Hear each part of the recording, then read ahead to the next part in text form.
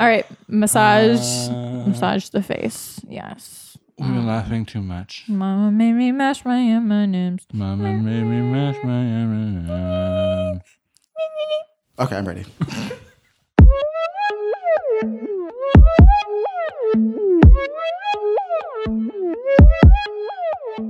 Welcome to the Poet Salon, a podcast where we talk to poets over a drink we've prepared especially for them.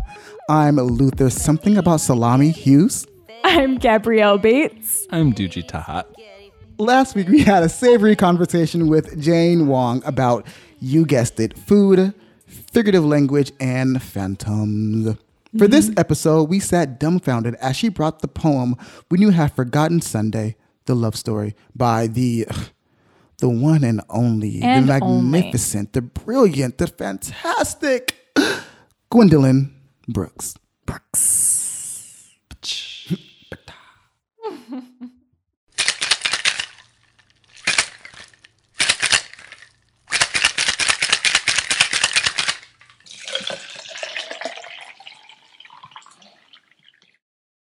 When You Have Forgotten Sunday, the love story by Gwendolyn Brooks.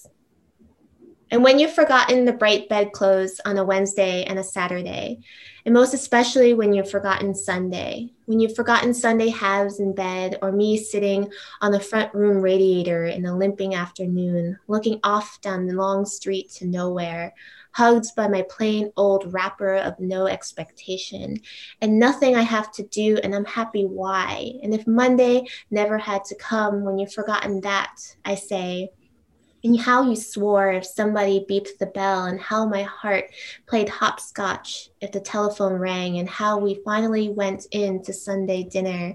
That is to say, went across the front room floor to the ink-spotted table in the southwest corner to Sunday dinner, which was always chicken and noodles, or chicken and rice, and salad and rye bread, and tea and chocolate chip cookies.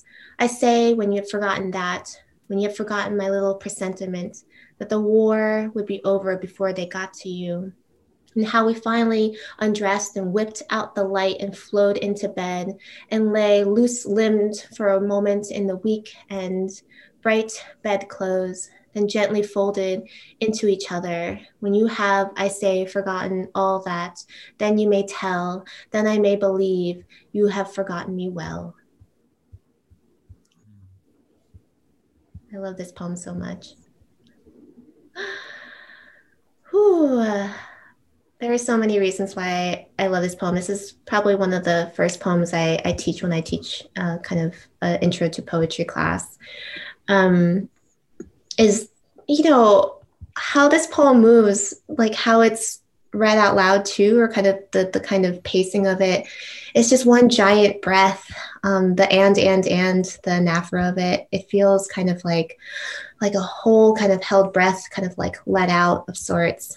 By the time you get to the end, I love the volta, that kind of heartbreaking moment where the word presentiment, which is such an odd word, moves into, that the war would be over before they got to you, this deep, deep grief in this. And then it moves right back into kind of this love, and like how sexy is whipped out the light and flowed into bed. I love that. And then all these like compound words, like loose-limbed and nothing I have to do and I'm happy why, all like linked together. The long, long line, my favorite part of this poem too, is right in the middle. That is to say, went across the front room floor to the ink-spotted table in the southwest corner. It just like literally reaches across. And when I teach this poem, I like to kind of actually turn the page to the side, and you can see these kind of like almost like a mountain range, like these like push and pulls of lines. And I just love the movement in this poem. And it's thinking about kind of a love poem too. I feel like I'm so terrible at writing love poetry, and I feel like this also is a heartbreak poem too in many ways as well. There's so much to say, but I'll kind of like begin there. I just love how it begins in the middle, and to kind of start with that dash and just dive into, and when you've forgotten. I just am in such awe of Gwendolyn Brooks, and in my memory, I think this poem is around like 1945 too. And so there's just, in thinking about kind of, the end of the war, kind of, just so much happening. It just, to kind of dive into this very, very like small space of this home, the radiator, the litany of food, of course, like, and these memories and how we so badly want to hold on to the warmth and memory of a person, of a love. Yeah, there's a lot there, but I really would love to hear what you all think too, or if you've read this poem many times before, because I also love poems I keep returning to over and over again. So yeah, I'm curious what you think, to nerd out, to geek out on Brooks, who is like just a true like poet hero of mine. I think for me, like I am right now thinking about like single sentence poems. Like I'm just like really like I'm so impressed to what you're saying too, Jane, about like it's all sort of one breath. It's like one sentence, right? That it sort of starts in the middle. I'm also like really, I love a poem that like breaks when the line is supposed to break and not like anything else, right? That like it both has the line to nowhere and then that like super long line that you just read about that is like reaching across the room. And I'm also thinking of like a really successful love poem, and just like thinking of Eros is like actually a lot about like the barrier to like a realized sort of love. This just like manages to do all of those things really well, and I really like that. Just like it formally is doing that too. I mean, I feel like I've read so many Gwendolyn Brooks poems. This is not a poem I've ever spent time with before. So I'm really excited you brought this in so that I can like enter this whole new world of hers to me. And I'm not sure if you know, Jane, like what collection this appeared in, or if there are like poems that appear around it that maybe tell us more about this relationship or the occasion of this poem. But I'm just so struck by what feels like the mystery of its occasion. Like it's a love story, yes, but there's something about this forgetting and like forgetting me well, and this repetition of I say, like when you have, I say, forgotten all that, I say, when you have forgotten that. Like, is this a breakup poem, actually? Is this like a I don't believe you'll ever be over me poem? Is this a like hypothetically, if we are separated, this is all of the thinking that I will do? It's very mysterious to me, the impetus and the occasion, while at the same time the poem itself is such a rich embodied experience that I really feel as that breath and this like litany of the life of these two people together and their routines. I learned so much about them. But yeah, there's something haunting this poem that I can't quite like put my finger on. And I don't know if I'm supposed to know it, or if I can know it, or if that's like a privacy that belongs only to this couple. I don't know. I love all these questions. I think that that point about kind of this privacy too. I think that a lot of that, I think, resonates with me when reading this poem, or coming back to its continual like what does that end do to me, or like what does that mean to have forgotten, you have forgotten me well? What does it mean to do that? Kind of move there. And I think that there is something that's just like, in this kind of interior space, we're kind of let into this relationship, but then we're not supposed to be there. I mean, we should not be in their like loose-limbed weekends, and I think that there is something very kind of tender and resistant about that last kind of few lines there. For me, I always read it as something that's like, in thinking about loss and thinking about, that line that, that the war would be over before they got to you, and thinking about kind of also the draft and what that means to kind of like have no control over what can happen in a relationship due to war. That there is something about this poem that's just trying so beautifully to kind of hold on to control some sort of I don't know, the remainders or memories of that love. And by the end, it's just like if one does forget each other, to forget it well, like it's almost kind of like it's almost being like I don't even kind of like joyful or kind of like, kind of resistant to this idea of kind of like forgetting as something that is passive, but it's something that's actually even active. To forget something well, like you will never forget me. It's like all of the love songs, like you'll always remember me. But there is something about it to forget well versus like to remember. I don't know. It also eludes me too. And again, I think that so much of this is like it's not meant, to it's not for us necessarily in this way. And I think there is something about it beginning in the kind of middle. So we're missing all that came before her as well. And I think that I love that kind of way in which Brooks is like playing with kind of, welcoming us into this interior, intimate moment, and then just having us kind of leave it too so quickly as well. Yeah. I'm like in complete awe of this poem. Like it's to the point where I'm almost speechless. Just almost speechless. Because it's such a well-written poem. And like Gwendolyn Brooks' poems, especially her love poems, and I'm thinking of the poem A Lovely Love in particular, they're very muscular. Like she has her poems are very muscular, right? And so to get this poem, it's still muscular, but not in a way we're used to her poems being. It's very, very amped down, and it's more so about the tenderness than the actual love of language. I think, she loves language in a way that I haven't seen others love language in poems. And so in this poem, it's not about necessarily the language, the love of language, even though we have these, amazing compound words. It's more so about the tenderness and intimacy between these two people, right? To the point where she has, or chicken and rice on his own line, and that being like a moment of tenderness and intimacy and almost like a love language, right? And so like to me, the poem literally is like the love story, right? We have war, we have forgetting, we have memory, we have desire, we have the domestic, we have these like longing and like the togetherness. And so it's like, it's literally the love story we're used to, right? We're getting all that in this poem.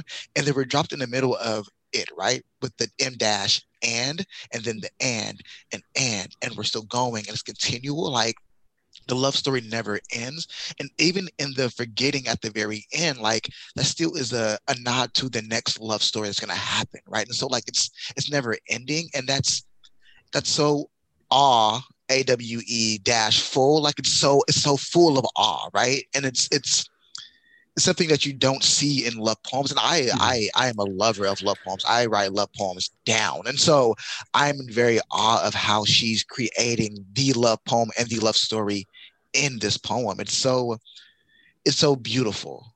Yeah. I think that you're spot on, Luther. Like, I think that it's really important that this is like a love story, right? Like in the title, it's like the love story. And I was also thinking about A Lovely Love too, because like, and in some ways they're not like love poems, like not in some ways, they're not love poems about the beloved, right? They're like love poems about the love that exists between the love and the beloved, right? Like I think for both of those poems and the way that like that they express themselves are like really radically different. But I really love your read too of just like, there's war here. There's like sort of this, like you could map the archetype of like a love story, a great love story, like, but like it's purely in this like super domestic and intimate space. But like I also love like the gesture, like withholding that intimacy, that like that intimacy is like actually like we can see like the evidence of it, like whether that's like the chicken and rice, like we can see the little bits of it, but like how it came to be the love language, like what it sort of signifies between the two is like something like we're not really allowed into, which also feels true of A Lovely Love, right? Like it's all about like, I think of that like one word sentence run, right? Where it's like, people are about to see. And so like, but we can't let them see, right? Like this is purely ours. So yeah, I'm like really intrigued by the power of like writing a love poem where you like withhold the actual intimacy of it. Yeah, I think there's also something to say too, when you were speaking, Luther, about this, like at the end kind of folding into the next like love story. And like, there's that line that's, then gently folded into each other. That's right before the moment of the forgetting well that happens. And there's something about the folding, as if, if you fold into each other, it's almost like you kind of disappear. It's like kind of gone. You're there, but it's almost kind of, when you're folded into a comforter with somebody you love, you're just like in the fluff of like, you're gone. And I think that there's, I don't know, yeah, and the fact that the poem begins folded as well, or kind of the bright bedclothes that keep coming back. There's just just being in that kind of, I don't know, that like blanketed space, I think. It's just so beautiful. I don't know. I as I mentioned, I have trouble with love poems. I don't really, I'm trying to, even think like, do I have love poems, or, like what is a love poem too? And again, the fact that you're picking up on like the love story, it's like the love story. It's not just a love story. It's like the love story. This is all of it. And I just love that kind of like, I don't know, the joy in kind of like declaring it too. Like, I know that she repeats, I say often in this poem too, like I say. And to kind of tell the story too is really important. In addition to what you're not saying as well, and keeping intimate. But yeah, I love that idea of it. Just like the poem continues, the love story continues, actually. I love how many different traditions and modes this poem is flirting with. We have like the love poem, we have the word story in the title, which makes me think, narrative mode, like a story mode. It's an epistle in the sense that it's all a direct address to a particular person. And I'm thinking about it in the tradition of like Sunday poems. I remember when I like was first like studying literature as like a undergraduate student, and we had to write essays about like these different Sunday poems from like Wallace Stevens and Emily Dickinson. And of course we have Robert Hayden's Those Winter Sundays, which comes up on like every single conversation that we have on this podcast. And I love that this is a Sunday poem that has no like church in it. Like the relationship itself, the love story, what's being worshipped here, if something is being worshipped in a ritual way, is the love between these two people. And I could just see, the essays being written by the students comparing, this poem and the Emily Dickinson poem or whatever.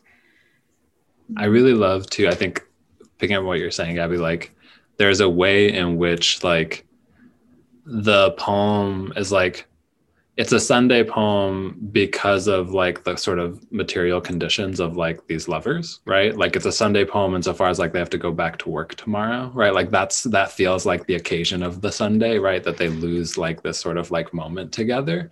And that makes me think of just like the way that, and I think like it's true of a lot of like just Gwendolyn Brooks poems writ large, but a way that she's like sort of crafting like these archetypes, or like rewriting these sort of like traditions and archetypes, but like, and like using sort of the material of like just day-to-day life as like the structures for it, right? So it's like, it's a Sunday poem, not like because it's like the holy day of God, but it's the Sunday poem because like now you have to go back to work, and like you don't get this like sort of brief reprieve, like you're losing the respite that you get with your beloved. And again, like the chicken and noodles and chicken and rice, and like there are all these ways that it becomes like a different kind of archetype almost, and myth, and like again rewriting even just like the love story, like the archetype of the love story. It's cool. Yeah, like I keep kind of coming back to, that, I don't know, that like you were saying, this kind of like day-to-dayness, or just something that feels very, I think sometimes when we think of love poems, we think of them as love with a capital L of sorts, and almost kind of like the idea of love, again, coming back to that, versus kind of the kind of the dailiness of it. and that sometimes we forget that. And I think that that's what's wondrous about this poem for me too, is that it's a reminder of this, like, just a day, right? It's a day, it's a kitchen, it's that radiator, which I really love, that, you know, even thinking about radiators is like constantly like making noise, or like a spider is like crawling out of it, or there's just something very kind of yeah, kind of like a day-to-dayness that feels so like that's where the love happens. Even thinking about kind of this return to the halves in bed, just kind of like the mornings where you just don't want to leave your bed with your beloved, and just kind of wanting to stay there, but knowing that something may pull you away out of it, have it be, you know, the workday or war or whatever it is, a crying baby or something, like something's going to move you out of the halves in bed moment. I don't know, it kind of really makes me think too of just kind of like, you know, the kind of, even in all my kind of crazy times of like heartache of sorts, that all these moments still exist in them, right? And I think that that's also, I'm thinking of that too, is that I think it was Gabby maybe, you know, asking the question of like, is this like painful? Is this a heartbreak? Is this what is it? And it's just like all love has some element of whatever this is, those kind of tender moments too, even if they, whatever, don't end up the way that one may want them to. But yeah, I feel really kind of grateful for this poem. I think sometimes I find myself gravitating towards poems that just remind me of that which I actually forget myself. So it's kind of interesting that that's kind of how it ends. But like, if I don't pay attention to those moments of love and desire and wanting to stay in bed, and I love the line of, and nothing I have to do, and I'm happy why, like, you know, and we've always have to kind of explain, you know, like what, you know, what's making you happy today, what's keeping you resilient and strong and strong and strong and strong again. I feel like I'm always kind of trying to answer this question, and to have a moment where you're just like, I just am, and that's so hard. Like I don't remember that moment yet, you know. I feel like I have to kind of dig into that, and so I'm just very grateful for this poem in multiple ways. I keep returning to this like very heartbreaking moment in the poem, right? We never got my little presentiment that the war would be over before they got you. Like that is so breathtakingly, you know, like heartbreaking, but also like it's just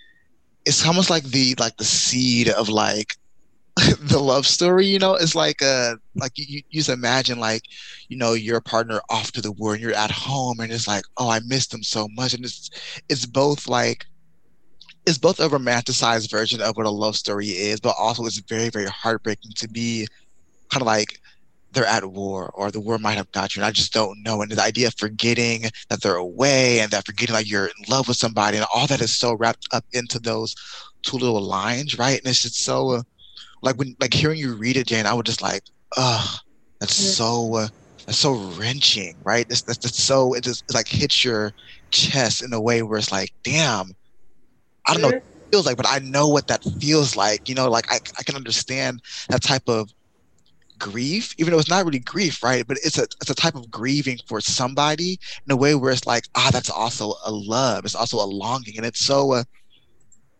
and she said it so plainly, right? It's said so, there's no compound words in it, right? It's just this and that, right? And it's like, damn, is that straightforward, right? It's like, wow, we got all this, like, you know, this love of like compound words and this like, you know, this extravagance of like, you know, what love is. And it's like, to setting those two words, like, this is what love is.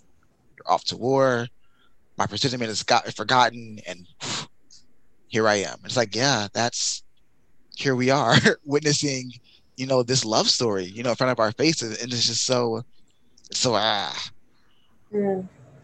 Yeah. I know every single time I come to those lines, I'm just like, like it sticks to you. It's just like, it feels like, I think it's interesting because right before that you have that like phrase, like little presentiment. that in itself is like, something's about to nothing's right with that word. Like, what is up with that word? And it's little, like it's just this tiny little thing, but it's huge. Like it's massive what happens after.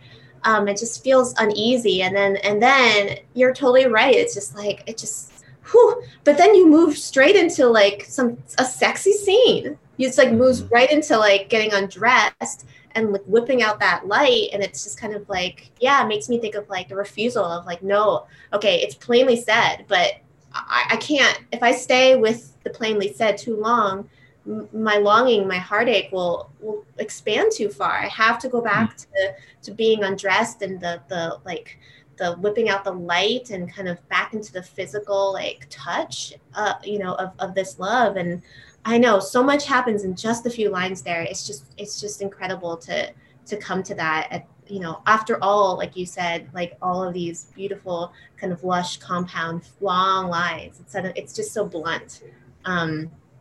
Stunning.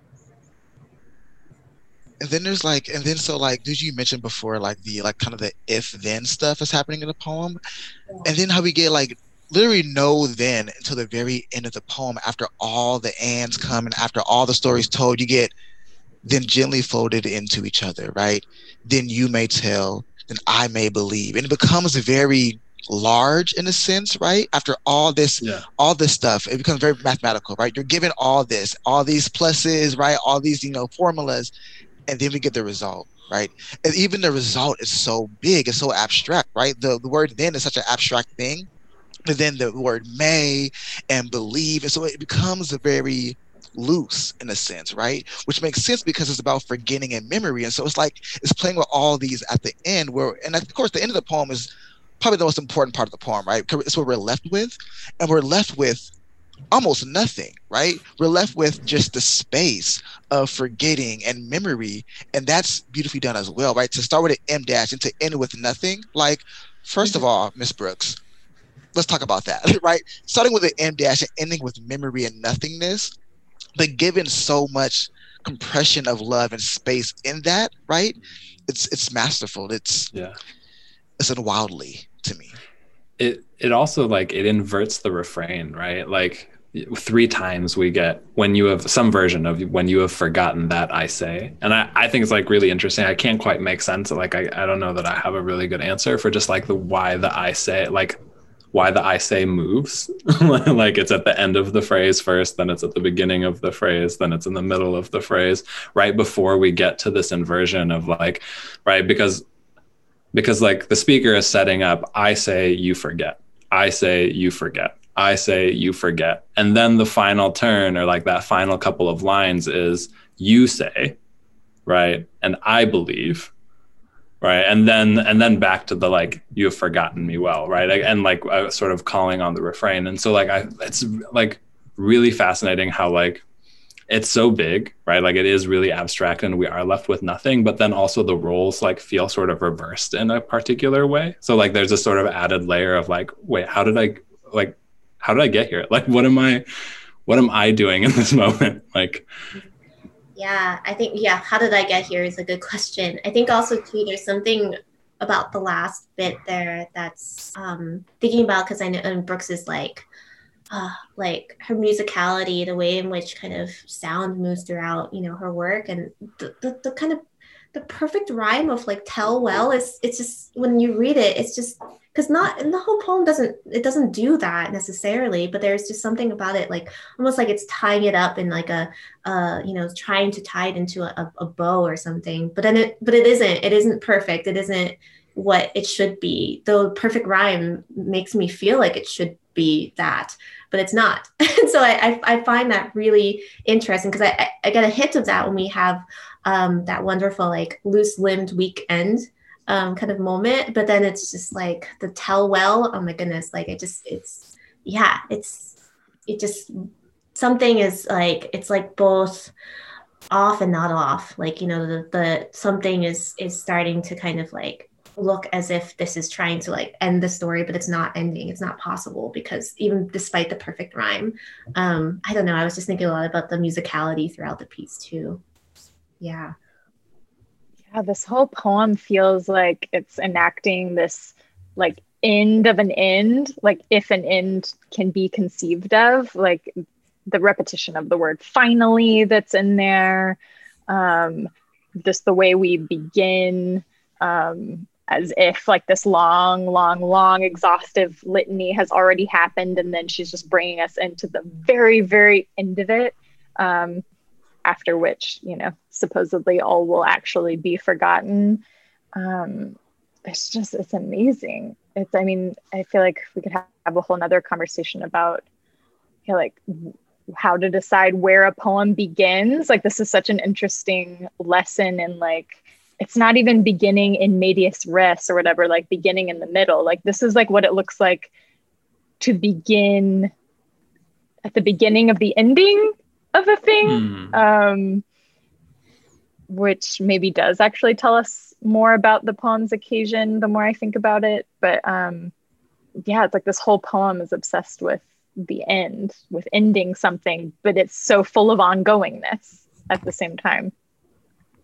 Yeah, it's like I feel like it's all enacting the couple, right? Like the couple is ending but not ending. But it's a weird thing. Like even like the ending of the like right the tail and whale, like that bow wrapping at the end, but again not ending the poem in a way. Like it's the couple. The couple is ending but not ending, right? Like the couple is still going necessarily, but like there's something awry. There's something like, you know, is just happening between them, right?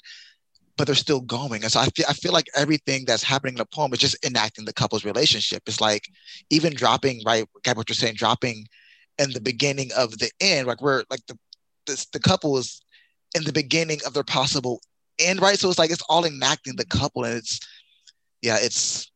just a wow. Yeah. Well, I think like thinking about endings too, like I've been thinking a lot about like the precarity of love and like how love like exists because ending exists, or like, you know, beauty exists because death exists, or something like that. Like the fact that like, yeah, this poem is able to sort of start from that place and just like revel in the love without ever like really leaving that place, right? Like we just like it sort of accepts the premise that like all love ends, this love like ends too. But like let's just like revel in this, and like let's think about like, and you know, that sort of contradiction of like by articulating all the things that we will forget, we are like memorializing it for forever too, is like, yeah, it's just, it's so beautiful. And like it like really, you feel both things. Yeah, I think too, there's, I was just thinking about another Brooks poem, Speech to the Young, I think, where there's that last line of live in the along. I was looking it up, and it's the last few lines are live not for the end of the song, live in the along. And there's something about, you know, that what it means to be in that along, like in the middle space, I think. And, you know, I couldn't help but think about that in relationship to the kind of how this poem moves, kind of refusing that ending, but to live in the along. Yeah. I love that. It's into the along. I mean, I hear along in there too. There's something about the kind of, we're so sometimes focused on the end of things that we don't realize that in the along, it's a long time. Like that, so much happens in this relationship in such a short amount of lines, but it's the along. It's all those days. It's all those Sundays. And all the days between Wednesdays, etc. And so I was just thinking about that too, the kind of along, living in the along versus the end. Yeah. Well, and the joys, right, and the humor, right? Like they're like that really long line is a joke, right? Like I love that, like we went into Sunday dinner and then gives you the longest line, and then the next to Sunday dinner, right? It's like we just moved across the room to Sunday dinner.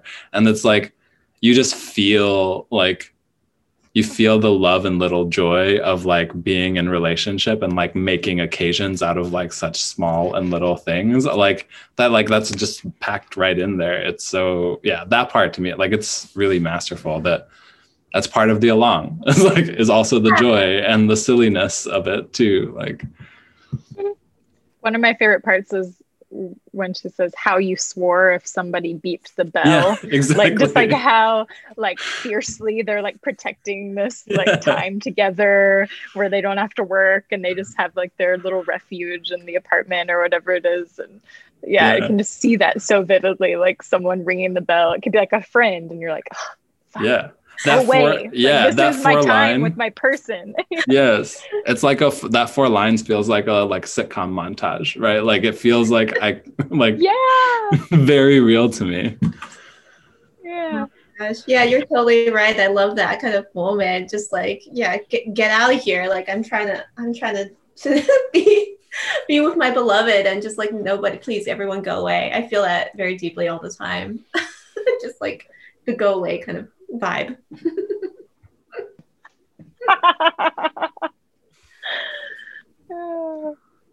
And these fucking M dashes, like, oh my god, like it's just so wild. Like the way she's ordering this one sentence, I think is wild, right?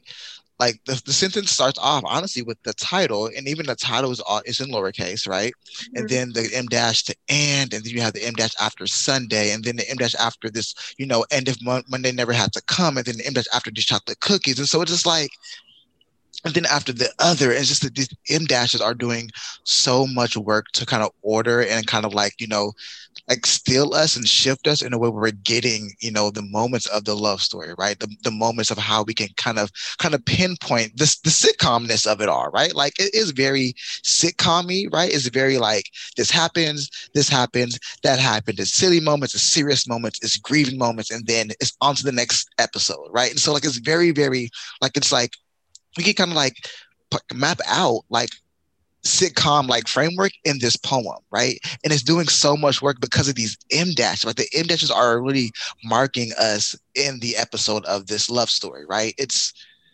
the M dash. Like, Dickinson did it, right? But Brooks mastered it. That's Brooks got it. Yeah. Yeah. The M dash is the next episode button on Netflix, is what you're saying. Yes, that's what I'm saying. Like automatic like refilling. No, I actually do kind of feel it because like those are places where there could just as easily be periods, right? Those could like easily denote like the end of a sentence, and you could have 4 or 5 sentences in here that all start with a phrase when you have, I say, forgotten all that or some version of that. But yeah, it really does. It does feel like you feel like you've gotten to the end of it feels like binge watching. You feel like you've gotten to the end of an episode, but actually not, because like we're just moving on to the next part, right? Like. Yeah, I told one of my favorite M dashes in there is actually the chocolate chip cookies one, because it's just kind of like, guess what? There's more food. Actually, I have no time for this, so I'm gonna keep going. But or I was even thinking about kind of there's something very sweet about like eating chocolate chip cookies, at least in my thinking through it, and it's like you get crumbs all over yourself, and it's just like, just it feels like there's like there's something more. There's always more after chocolate chip cookies. More after dessert too, right? Like, because you set up a whole meal, that's dessert, and it's like then there's more. Yeah. Yeah. I want chocolate chip cookies now.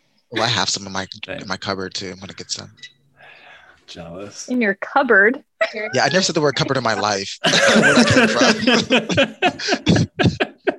that came from. Amazing. I don't know why, like that word just really. Never said that before. You've been reading too much Gwendolyn Brooks, I guess. Yes, like, yeah. I'm living in a sitcom now. It's in my life. Say the word cupboard. Well, that's a very awkward word to say, actually. It is. Cupboard. Like cupboard. Cupboard. Very it sounds old English. Nothing like it really looks or what it means. Yeah. Cupboard.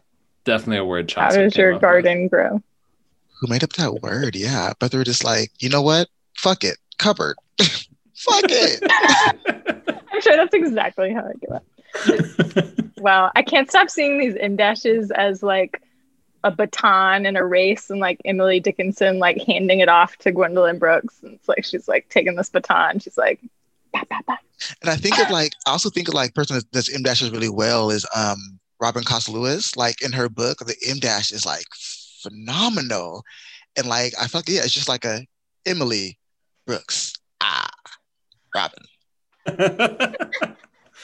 Okay, we're like losing our minds now. We need to stop.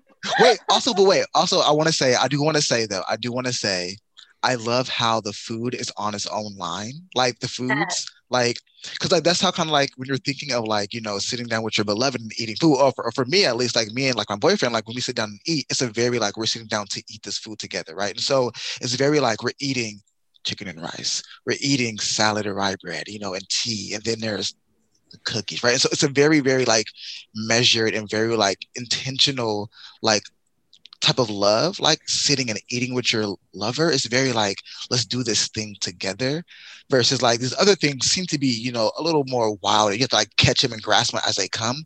But no, we're being intentional about this space right here where we're eating together. And that's like, again, like mimicking the love story, like the capital T, capital L, capital S, the love story. Welcome to my TED Talk. I'm doing a TED Talk on the love story. Thank you. Thank you for being here. It's an honor to be in the audience. Preview. I got my popcorn.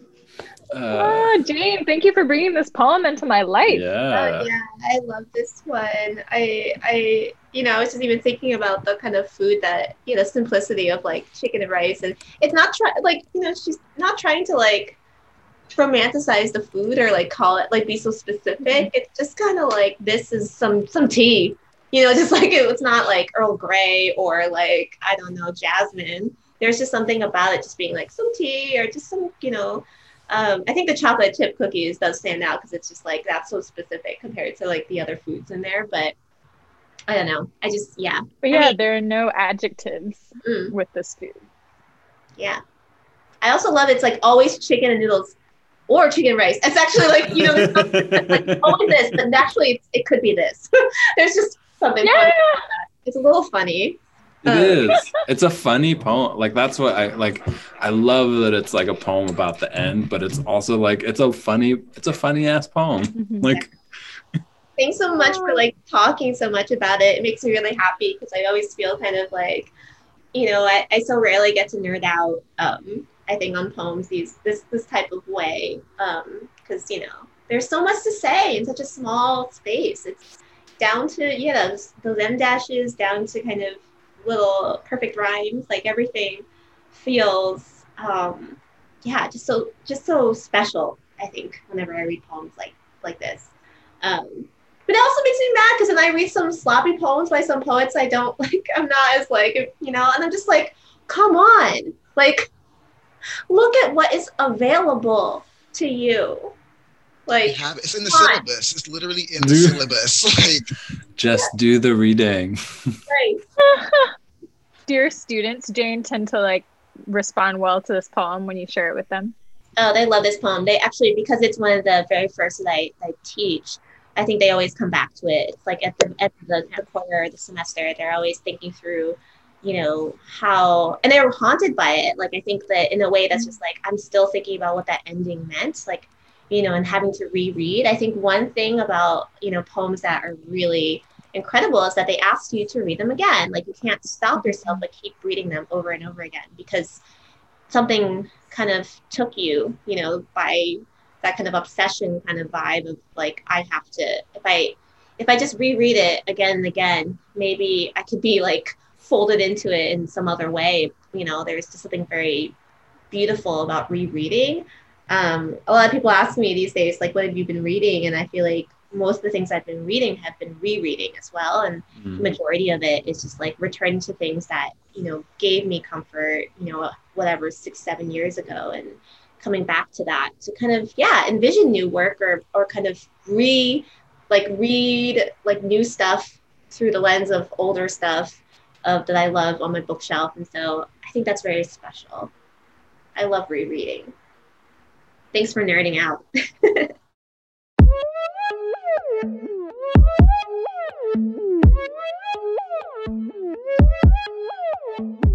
Big gratitude to Jane Wong for bringing in more Gwendolyn Brooks into the world and into our lives, for sharing your new book with us. So good.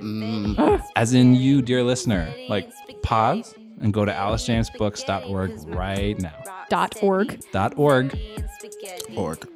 And hit that pre-order link. As always, big gratitude to Gwendolyn Brooks. I'll say it again. Big gratitude to Gwendolyn Brooks. And again. Third time. Do it. And big gratitude to like love. Aww. And love stories. Shout out to love. The magic that love is and enables. Oh my God. Yes. Also, big gratitude to Jack Straw Cultural Center for making us sound good. We're so sorry you have to listen to all of our unwieldy audio. There's so much left on the proverbial cutting room floor.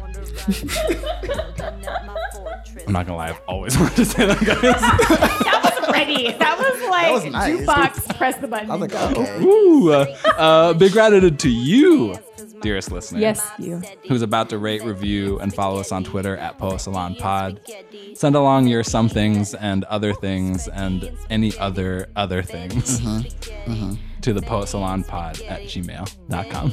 We eagerly await. Your things. Many things. I love things. Yo.